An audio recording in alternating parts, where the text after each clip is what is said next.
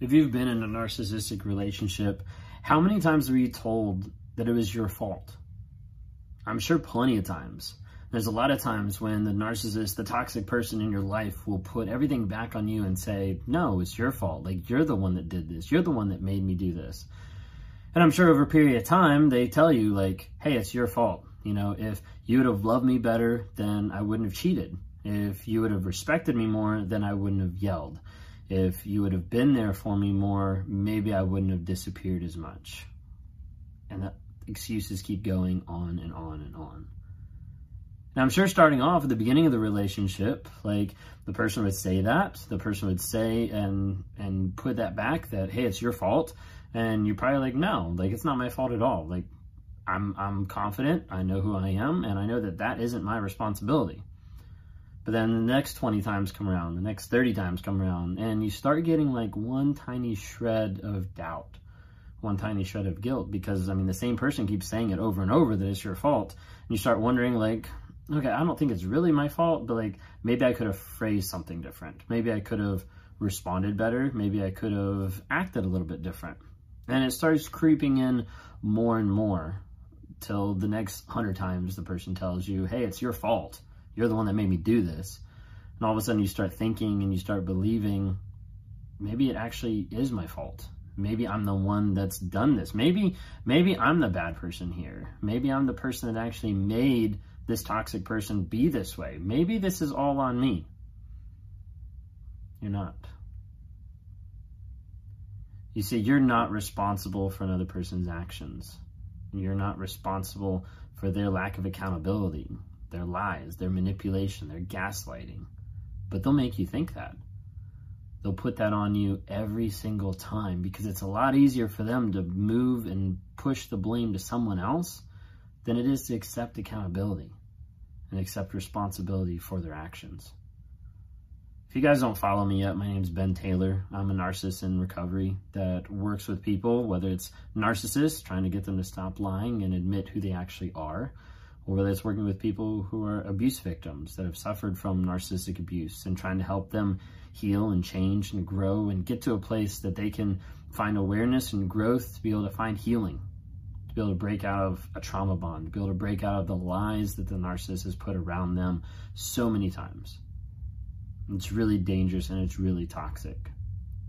So in this video today, like how I've mentioned so far, you've probably been to a place where they've blamed you a lot. They've blamed you for their actions. They've blamed you for their responses. They've blamed you for them losing their job, for them not having a good childhood. Like, whatever it is, they'll find a way to be able to twist it and blame. And over a period of time, you'll get to the place that you'll start thinking, maybe this actually is my fault. And what you have to look at time and time again is you have to look at the lies and you have to look at what they're saying, because it's not going to match up their words. It's not going to match up their actions. Everything is going to have a disconnect of what they're actually saying versus what they're actually doing. They'll say they love you, but then they'll rage at you. They'll say they love you, but then they'll cheat on you. And they'll say they're here for you and they want a future with you, but they don't make any steps in that direction. And as a result, they continue to make you feel crazy. They continue to invalidate you and your feelings. And you get to the place where you start thinking and questioning and doubting that maybe this actually does come back to be my fault. Once again, I'll say it's not. It's not your fault. Hey guys, just jumping on real quick here to talk about Anchor. If you haven't heard of it, Anchor is through Spotify. It's one of the easiest ways just to be able to produce a podcast. It's got everything you need in just one place. So Anchor has the tools. It allows you to record, edit, do everything you need to make a podcast right from your phone or your computer. And when hosting on Anchor, you can distribute your podcasts on different platforms like Spotify, Apple Podcasts, and many different more. It's an awesome tool. I love using it. I've been using it for a little bit now. And the cool thing about it is it's absolutely free.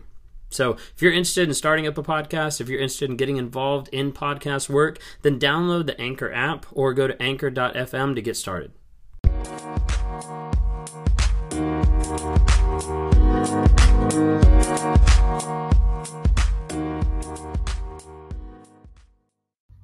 So like a narcissist, when they go through this cycle, when they go through the different things that they're thinking and feeling, they get to a place where there might be a slight recollection or a slight moment of clarity that they feel some type of guilt.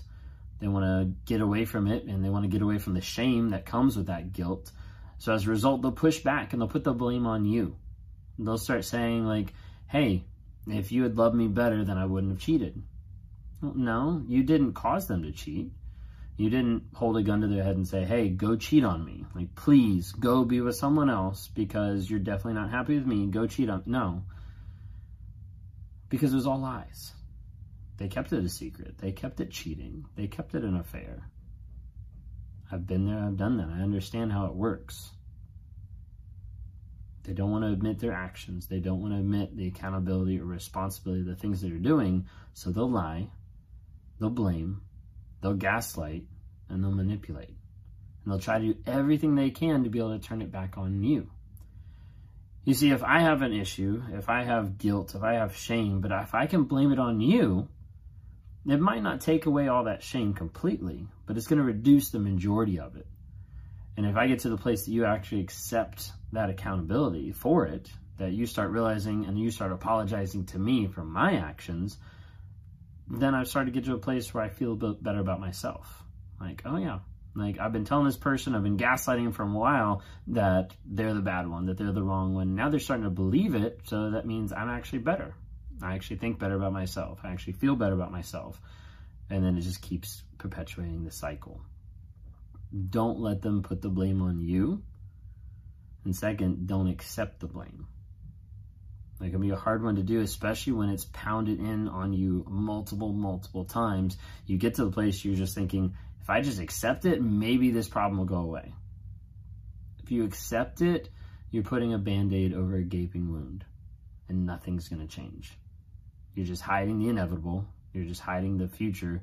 And you're just hiding the rage that will eventually come, because the person that you're with that's toxic, that's blaming you for their actions and not taking any responsibility, is not going to change. They're not going to change because they're not going to admit who they are. They're not going to admit what they're dealing with. And they're not going to be honest about any of it. So as a result, they're going to keep blaming. They're going to keep shifting everything back on you to the point where you feel like you're getting crazy, where you're getting gaslit so much that you start to believe that you're the person that created them. You start believing that you're the person that made them into a cheater. You start believing that you're the person that helped them become an alcoholic. You start believing that you're the person that forced them into drugs. And whatever it might be, they will find a way to try to manipulate and blame and gaslight you to the point that you feel crazy enough that you start accepting someone else's mess. Please be careful of that. Work on your growth, work on your healing, work on your self-security, and change your perspective so that you don't let them mold your perspective in a wrong way. And don't let them put the blame on you, and you accept that. You didn't make these people. You didn't make the narcissist become the narcissist. You didn't make the narcissist do the things that they do. You don't make them change, and you don't make them heal. It's all them. And they make the choice every single day whether they're going to continue the abusive cycle or whether they're going to stop. The majority of the time, they'll never stop, because it's a lot easier to shift the blame to someone else than it is to feel that shame of having to admit that I was wrong. Please be careful. Please be safe out there.